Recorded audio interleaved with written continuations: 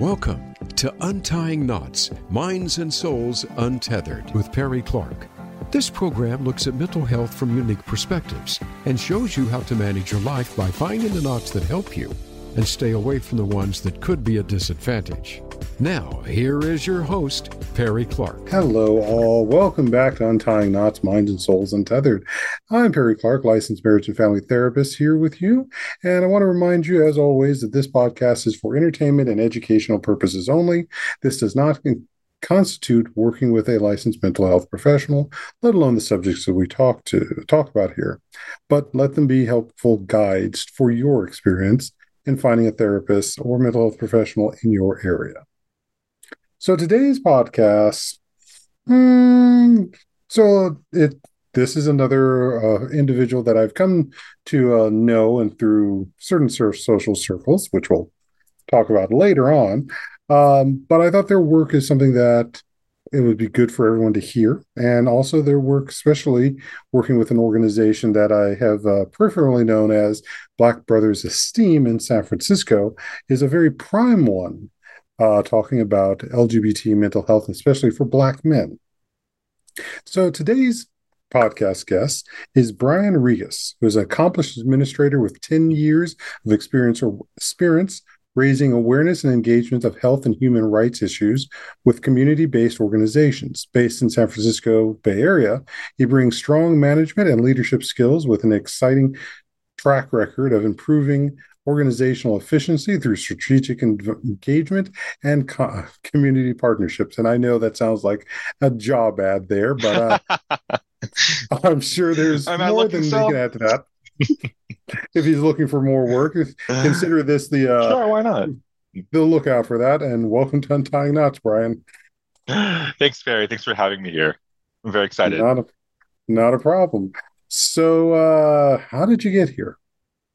Sure. So I am a local Bay Area native. I have my educational background is actually in comparative ethnic studies that I went to at San Francisco State. But from there, I actually found myself really directly getting into community-based health.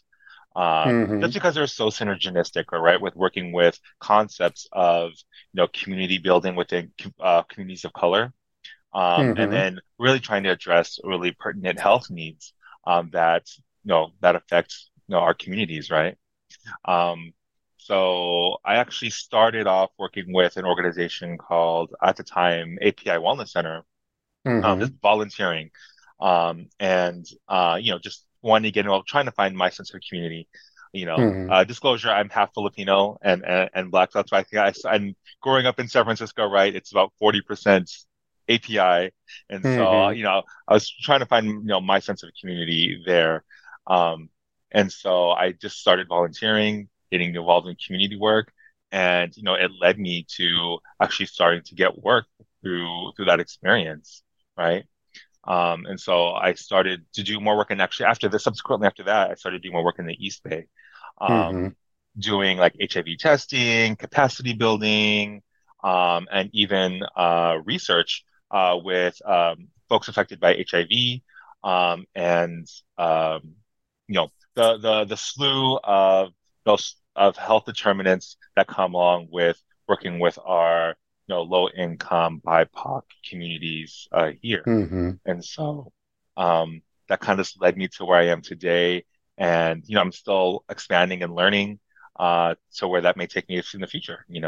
I'm studying I studied in South Africa a few years ago, and now I'm at the University of London. So I've actually wanted more branch into global health into the future as well. So very nice.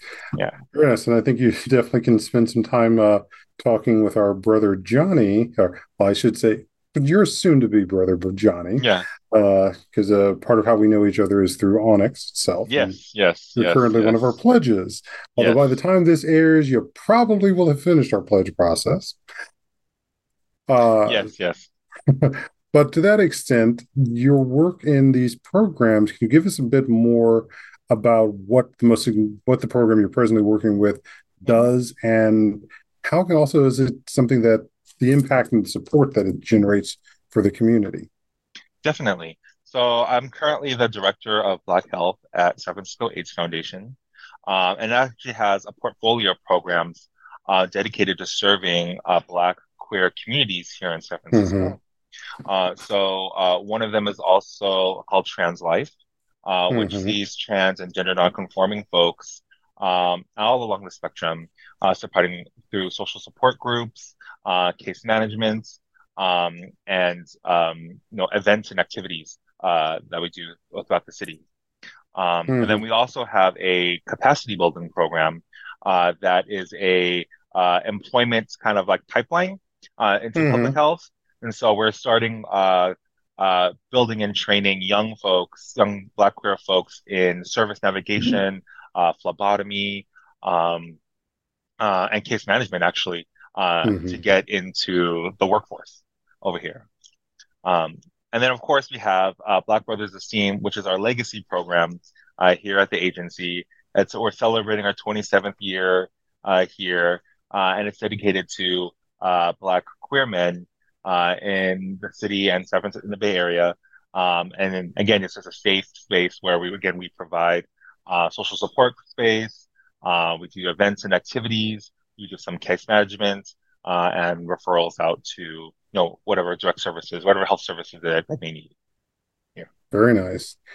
I guess one of those questions that sort of comes up, one might ask, is given the elements of queer support and so forth that exist, why is there a need for a program that is specifically focused more towards Black men? hmm Yeah, I mean, I think that's an interesting question. I think particularly to ask in, today's day and age, particularly in a city like San Francisco, right? And if we Mm-hmm. look at San Francisco's numbers, right, San Francisco is like currently less than 10% Black or African American, Mm-hmm. and it's slowly diminishing, right? However, if we take a look at the steps of our homeless population and who our homeless populations are, you'll see the highest percentage of folks are Black African American. So if we're looking at that context, seeing who's actually here, what types of Black folks are, they're mostly poor, are obviously low income, um, homeless, marginally housed here, in San Francisco. And then, of course, a good number of them are also queer and trans as well. And Mm-hmm. so we provide health services. We are the safety net of the safety net in some ways to where, folks can get basic needs like housing, healthcare, food, and I think and importantly, just a social space too, where folks can just hang out, and get to know each other and really build community, you know. And so, that's part of like how our program is still existing today. And I think what's most important to what we're trying to really address is the needs of our community.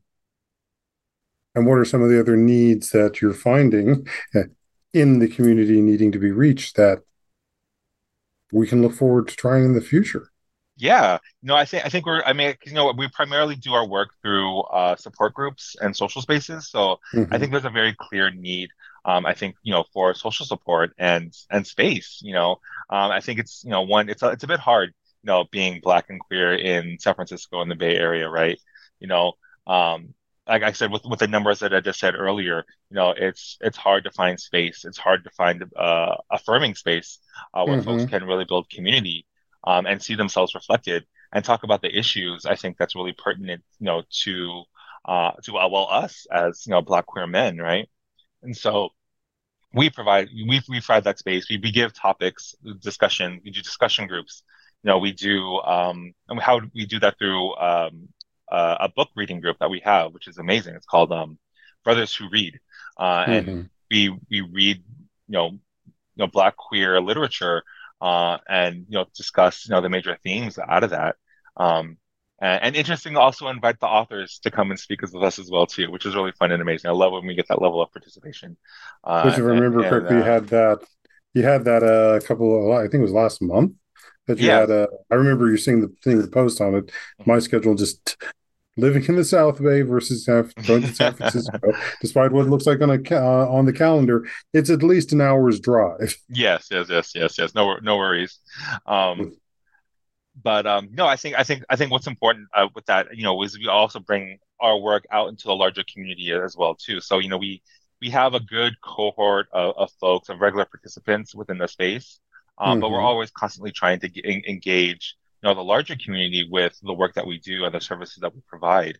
And a lot of that is through, event-based Mm-hmm. things, right? So like we had a book launch the other day with one of the authors that we were working with Others Who Read. We Mm-hmm. do, a regular holiday stuff.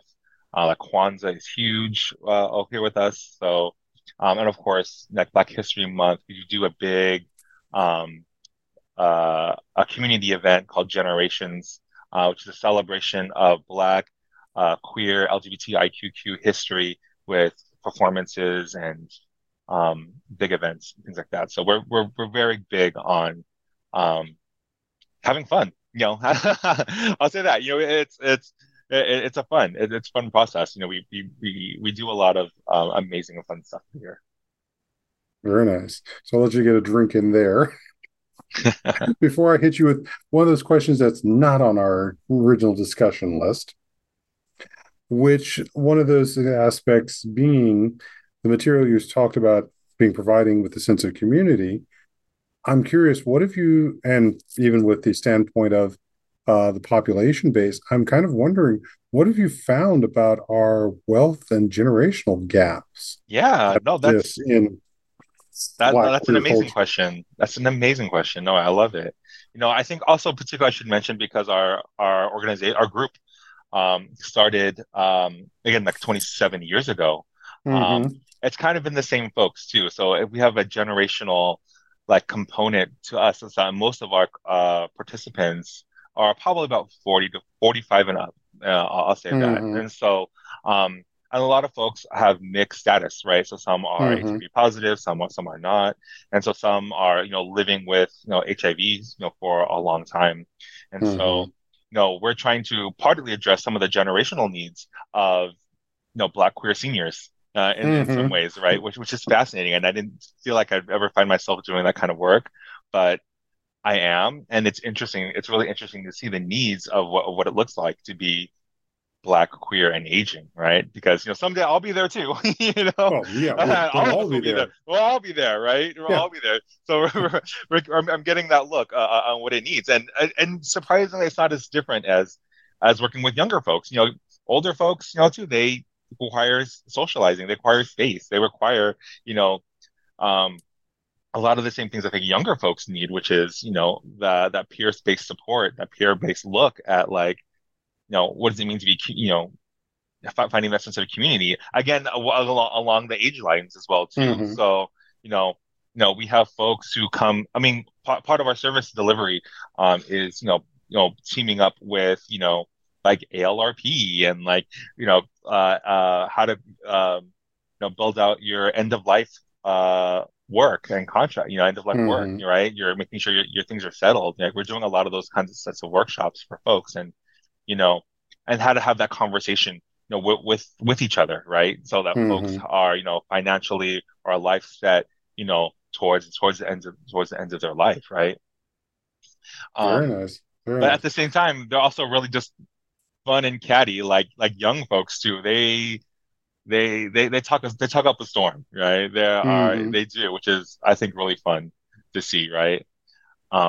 And there's so much like history, I think, within the space as well too, that I think that maybe maybe a lot of younger folks, like myself, also just Mm-hmm. really take to heart.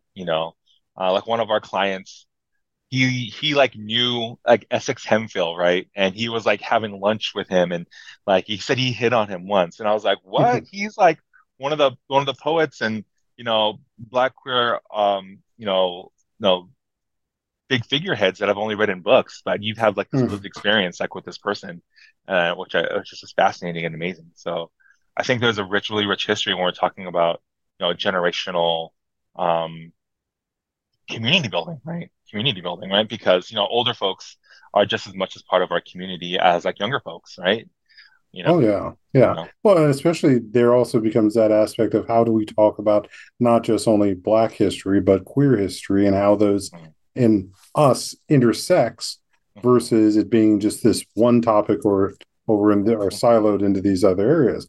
And equally, just as I mentioned that aspect of the generational gap, but it's like we've also got our own issues with the generational wealth gap too. Yes, there's a wealth gap. So, which I not want to talk about, and it's very interesting to see again in San Francisco, right? Because I Hmm. think as my position, as a director of Black Health, I'm trying to reach all aspects of the Black community, right?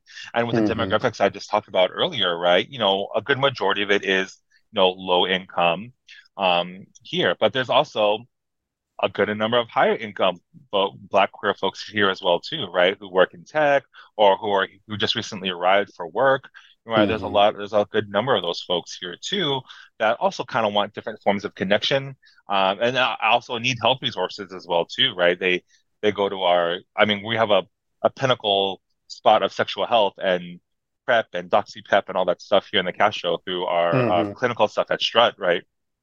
And so we get those, and we also have art programs as well too, which also really attract those folks of higher income, right?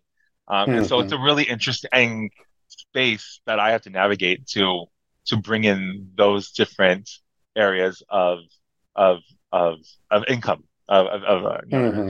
right. So as an example was that book event that I launched, right, that we had. And so we had I mean, because it's a story about Hmm. young up and comers, young Black folks who are trying to be upwardly mobile, and try to navigate dating and sex and all that kind of stuff, right?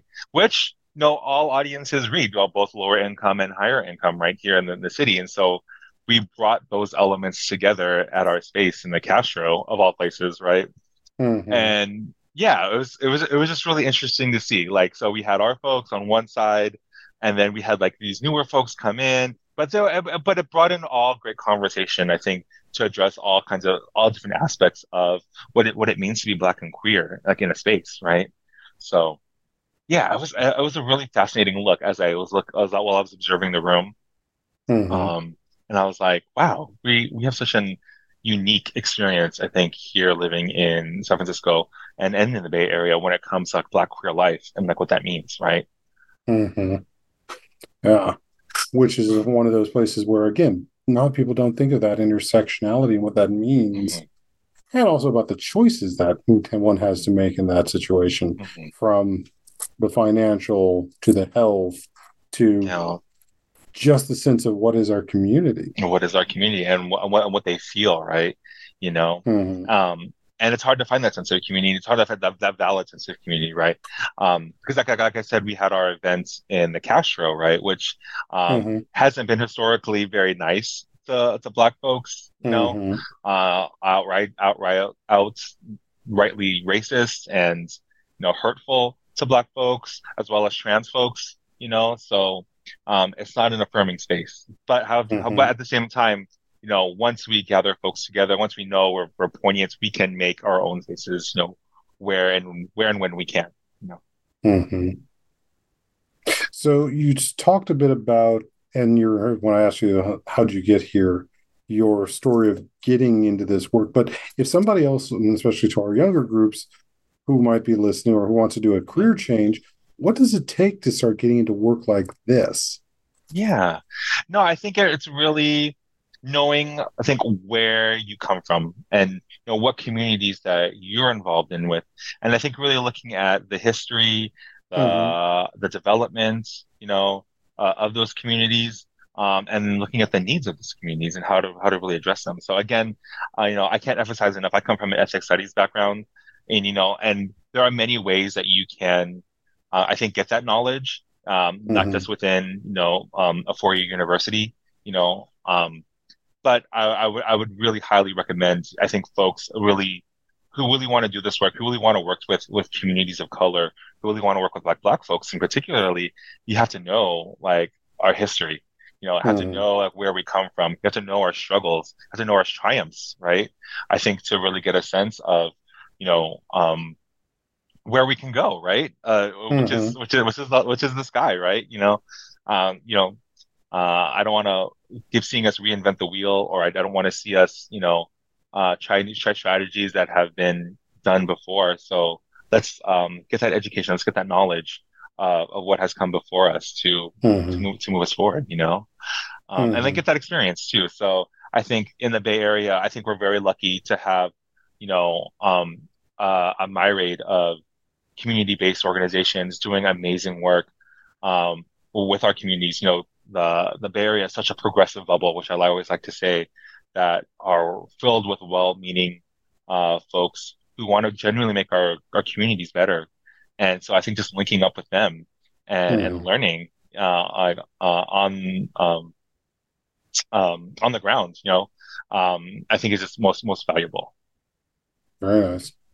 And just the aspect, you don't have to just have a public health degree to be able to do this work. Coming from ethnic studies. I don't. I didn't. I kind of just throw myself into it. I really did. I did not think I'd be working in public health. I thought I'd be a teacher or an educator or that's some realm of that. But so with the community support and structures you're just putting there, I'm also curious, as with my field, how are you incorporating mental health into the work that goes on in your program? And that also, I know it seems like a strange segue from how do you get into this work, but bringing that into perspective and in step with what you're already providing. Yeah. I think one of the first steps to take is to really destigmatize mental health and normalize conversations around mental health. I think it's one of the first key areas. And that can look like in a lot of different ways, in a lot of different realms. It's like, how are you feeling? It's like just checking in with folks, I think on an individual basis, right? Those are, key aspects to mental health that we can all take, right? It doesn't require necessarily going to a mental health provider, but what we can do as a community is really come together and just check in with folks, how you doing? I think American individualistic capitalist society always teaches us that we have to solve our own problems, but what we're trying to reframe and change, I think, in community-based health is that we can take care of a lot with each other, right? So I think that's one step, or a step that we can all easily take as a community and as a society. And then two, also, which is also very, very important, is also see our mental health providers, right? So we should definitely have access, see them and have access to our professionally trained mental health providers, and behavioral health service providers that we definitely need more of. In that sense, right? I personally am lucky to see my therapist bi-weekly, and it took a long time to find him, especially someone with someone who is also a person of color, someone who is also queer, all those things to make sure that there's proper representation, I think, along the spectrum, so that folks can have access, to mental health, right? So, I don't know how many, I mean, I don't want to speak for other people, but, I feel, it's kind of been shown and proven that, therapists of color, make a profound impact on the communities that they're serving, just through the relatability factor, right? Oh yes. So yeah, well, they're kind of sadly at that point. So I remember one client who, as I was talking to her, was telling me, and she was at that point, she had her career, she was working in a school, and she was really ready to speaking to some needs of a client and of her student that was clearly about racism, and everyone in the particular meeting she was at basically was shutting down everything she was saying, not paying attention to her. And as I watched her, steel herself, like she was not just back in that moment, but ready to defend it against me, my response was, "You're absolutely right. That was racist." Yeah. And just the relief that came across her was profound. And the fact that she could talk more about this and was being supported, as opposed to, "Was that really what happened?" kind of thing, Susan. It's like, no, it's like that happens to so many of us. So that's something that we definitely can provide as mental health providers, and having settings like what you provide with Black Brothers Esteem to help normalize that, and especially for Black queer men, because Yes. how many times have we been called crazy before because of our sexuality? Right. Right. Exactly. Um, but yes, no, I definitely agree with you. Like we definitely need those culturally affirming providers to be here for us, to be for the community, right? And have access to those communities, right? So, lowering the barriers to mental health providers, I think is another step, another key factor of things that we need, right? So, whether that be, and increasing access to, health insurance or, getting funding again for our community-based health services to allocate from more, Mm-hmm. all the myriads of ways that we can work around our healthcare systems to make it a low barrier as possible, free or at cost or less. Mm-hmm. So we'll see. Yeah, we can go on and on those ways. Right. Oh, But yes. mhm, But those are some of the key ones there. And some of this is because we're trying to deal with a system that was, again, never designed for some never of designed us. for us. It's not. But I mean, which I really love the community-based model because again, we're really trying to make those systems work for us, right?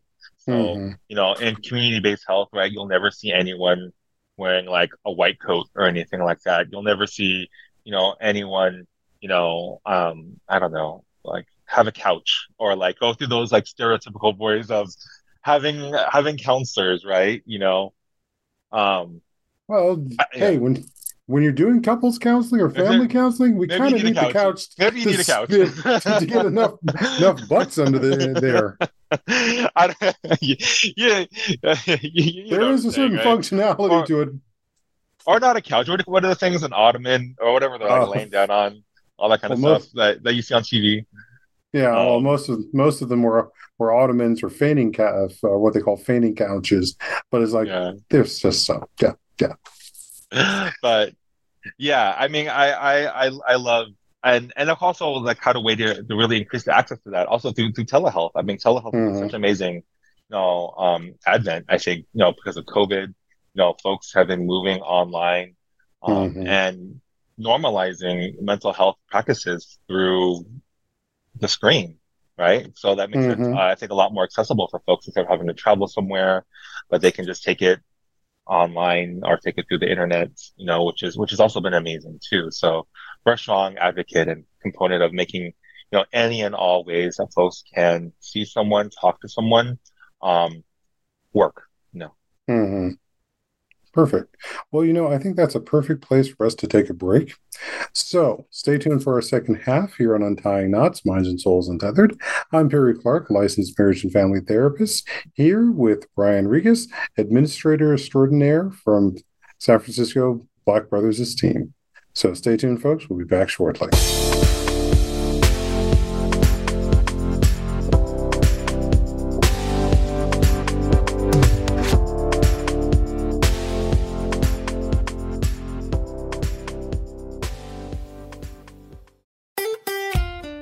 Follow Voice America at facebook.com/Voice America for juicy updates from your favorite radio shows and podcasts. Where can you listen to some of the world's top life coaches ready to dish out success tips and entrepreneurial guidance? The Voice America Empowerment Channel will do just that. Whether it's personal growth, building a better business, or inspirational life stories, make it a daily habit to tune into our programs. From weight loss and personal branding to law of attraction and increased happiness, you'll find it every day at VoiceAmericaEmpowerment.com. The Voice America Empowerment Channel. It's your world. Motivate, change, succeed. Our lives and the world around us can get messy and frustrating. Untangle and Grow Counseling's focus is to untangle that mess and make sense of it so you have a good foundation to build and grow from. Visit us on the web at untangleandgrowcounseling.com. Perry Clark offers individual psychotherapy, couples and family therapy, and adolescence therapy from a variety of coping materials and resources. Visit untangleandgrowcounseling.com for more information. Live up to your fullest potential. This is the Voice America Empowerment Channel.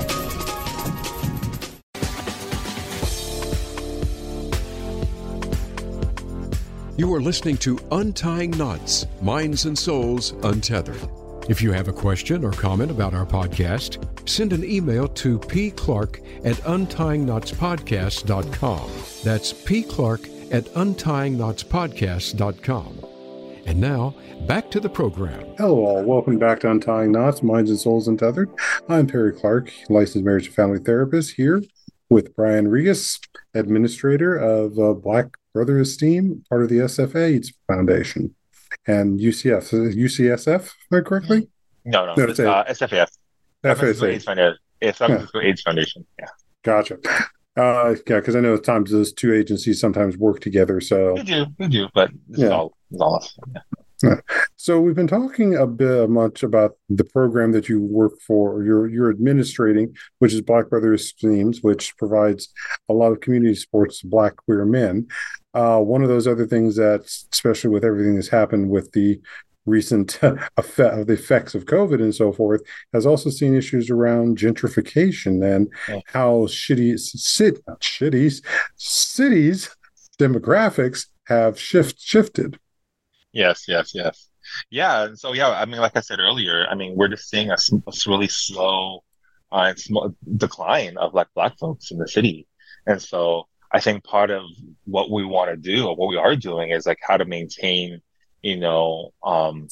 space in San Francisco for Black folks, for Black queer folks, right? That's relevant and, to us, and you see some of it has shifted that. I think one thing about gentrification and one thing about what's interesting thing about capitalism is that it's always profitable to be woke for some reason, or it's more recently profitable to be woke. So I think you'll see businesses and support things for Black Lives Matter, or supporting Black initiatives in the city. But I still have to really question, is this really supporting folks in the community here in the city, right?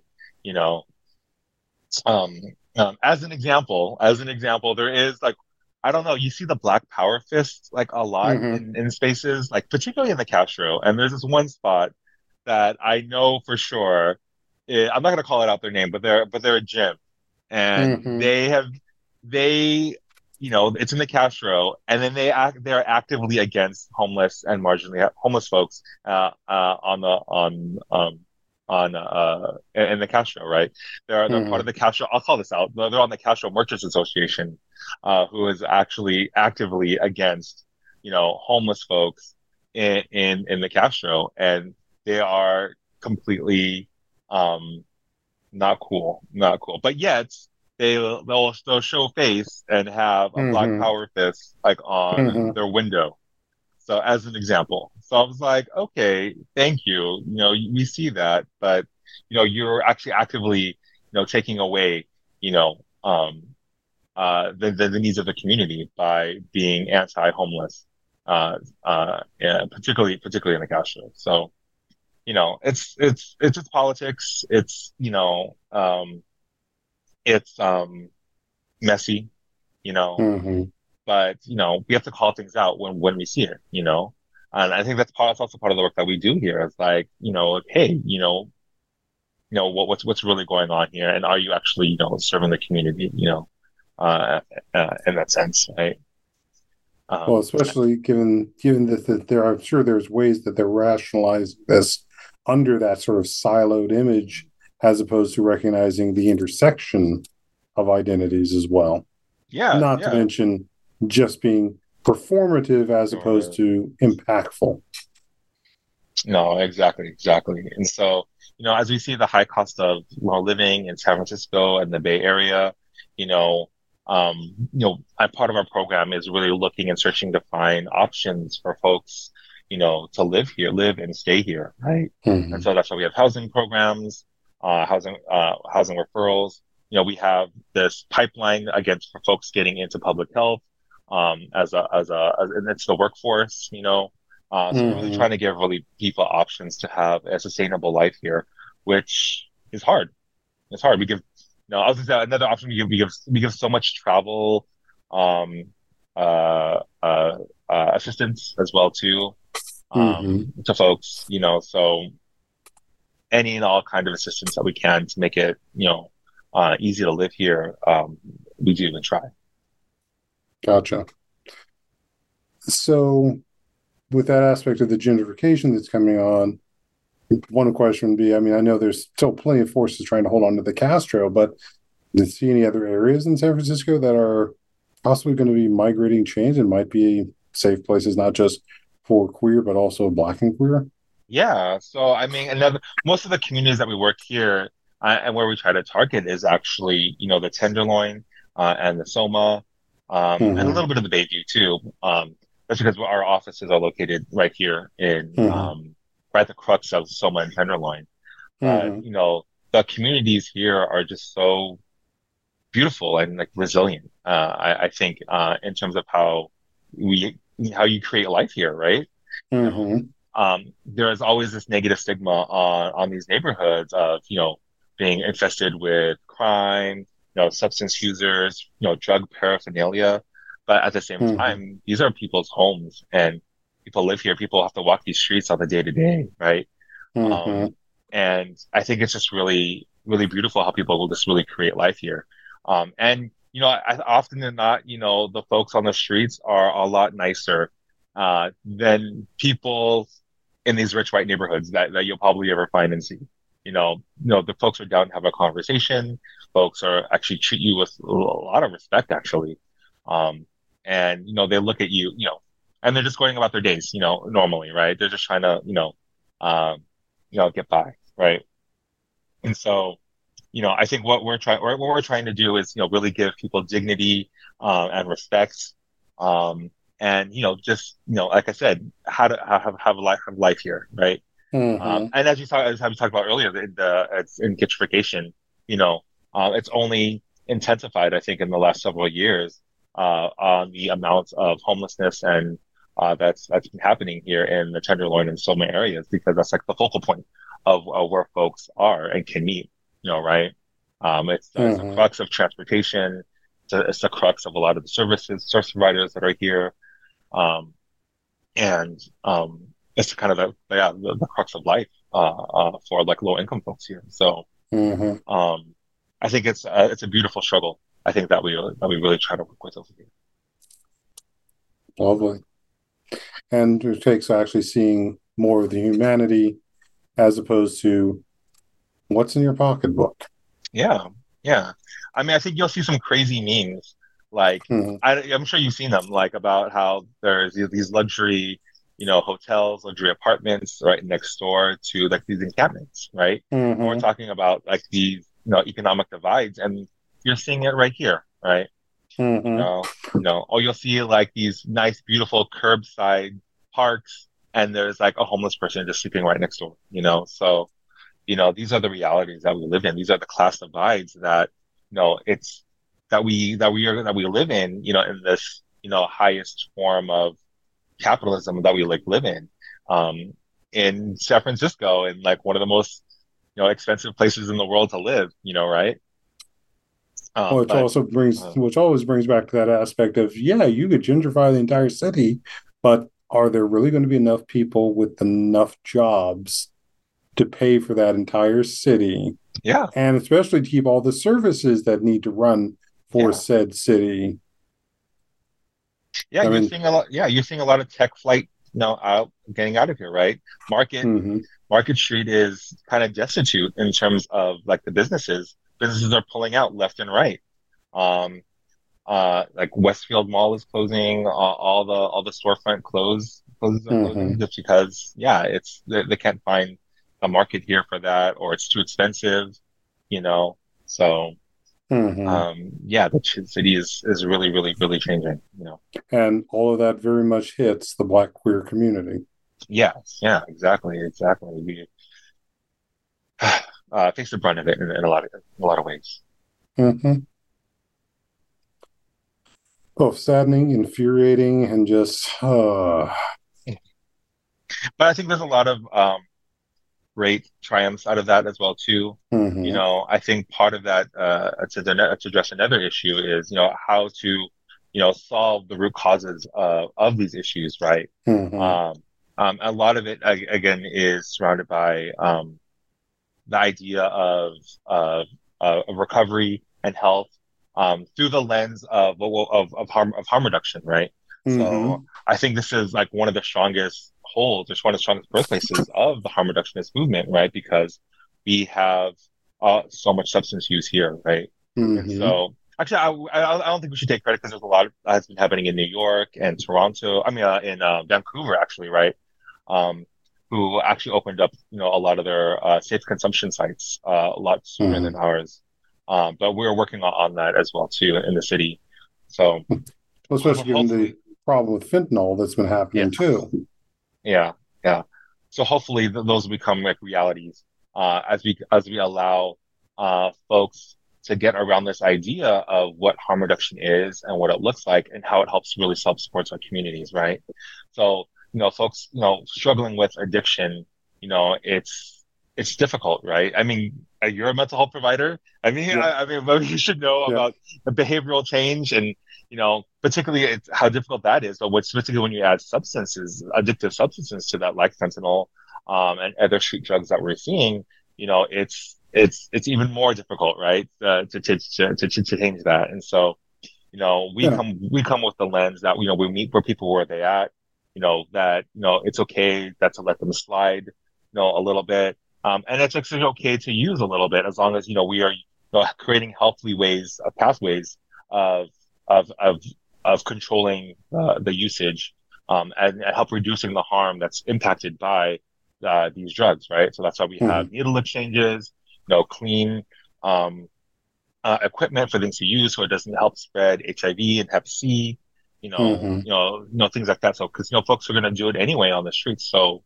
we provide, you know, clean alternative usages for that, right? But then at the same time, we offer counseling that's available, as well as medicated treatment assistance, right, Matt, right?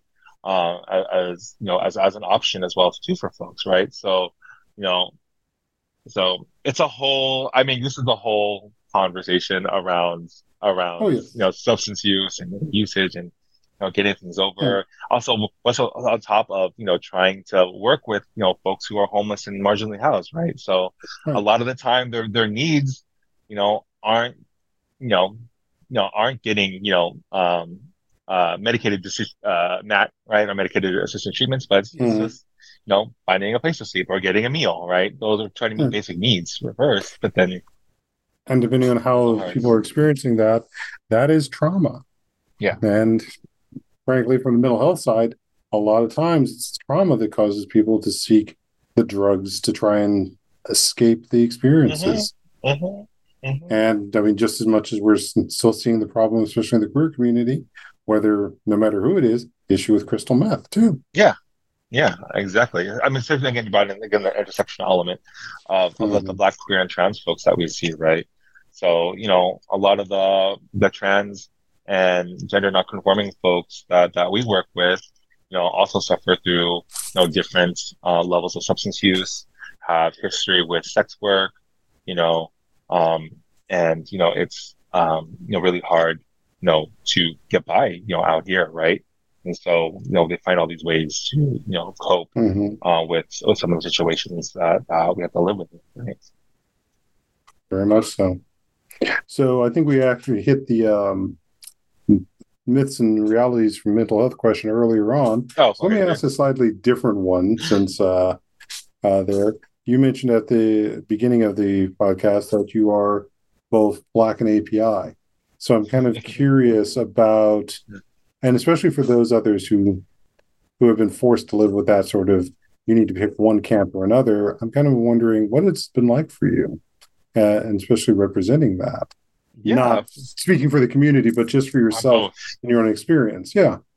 Because you started a bunch of this work with API, and now here you are working with Black Brothers Esteem too. So kind of curious about that.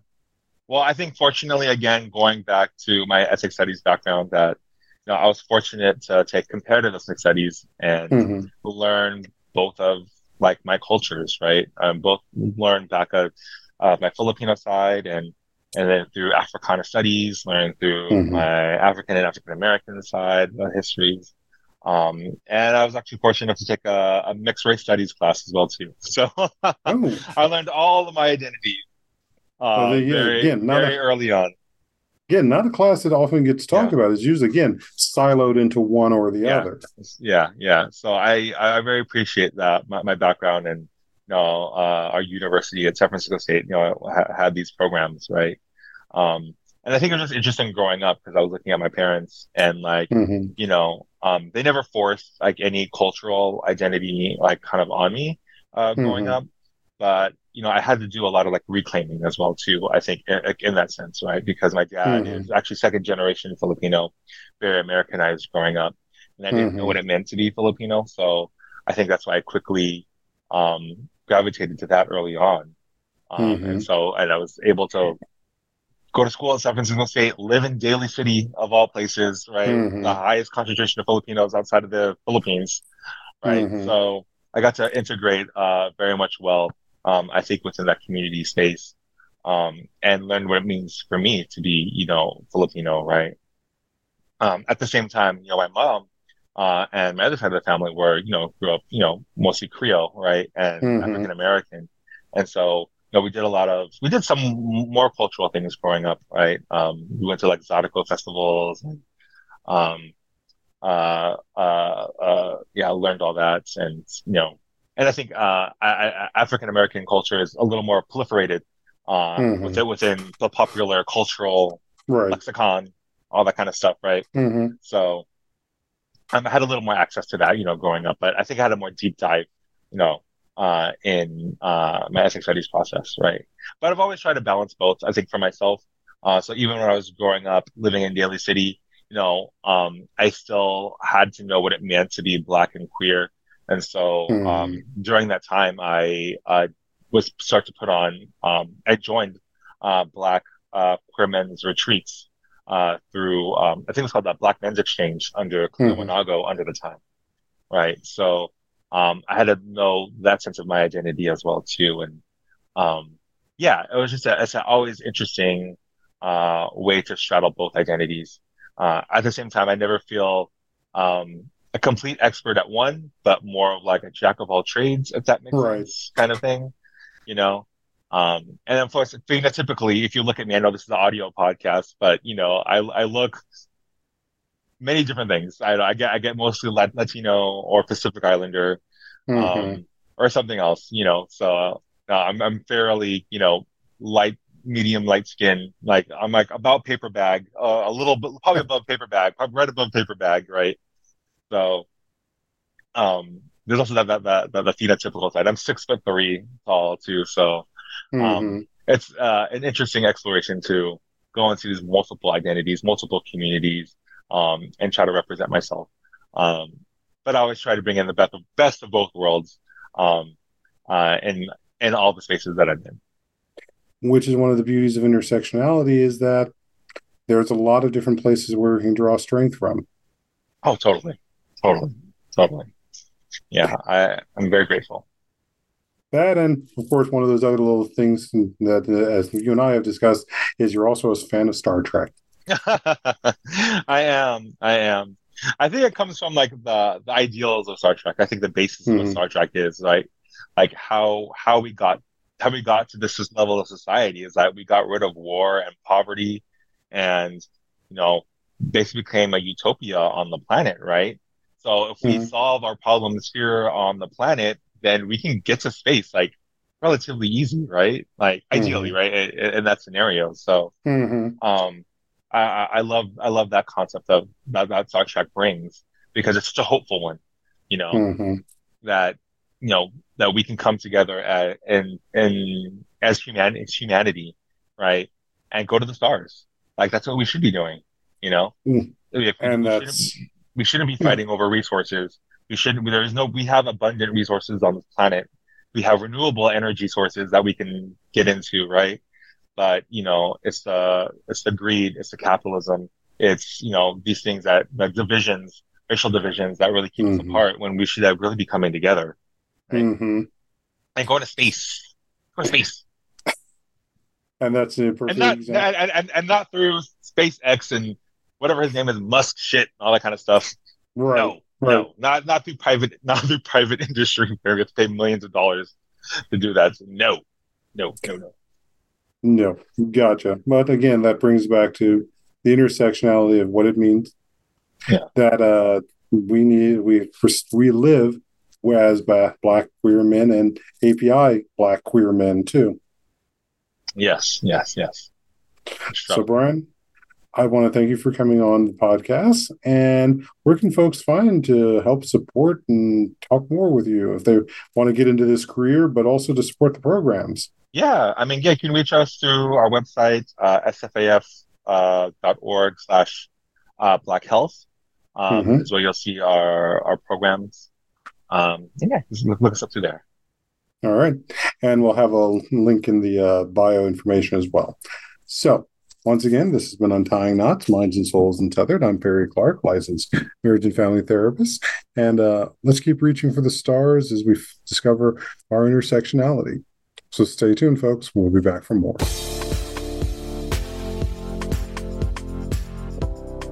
Thank you for tuning in for Untying Knots, Minds and Souls Untethered. Be sure to join your host, Perry Clark, for another episode on the podcast coming soon on the Voice America Empowerment Channel.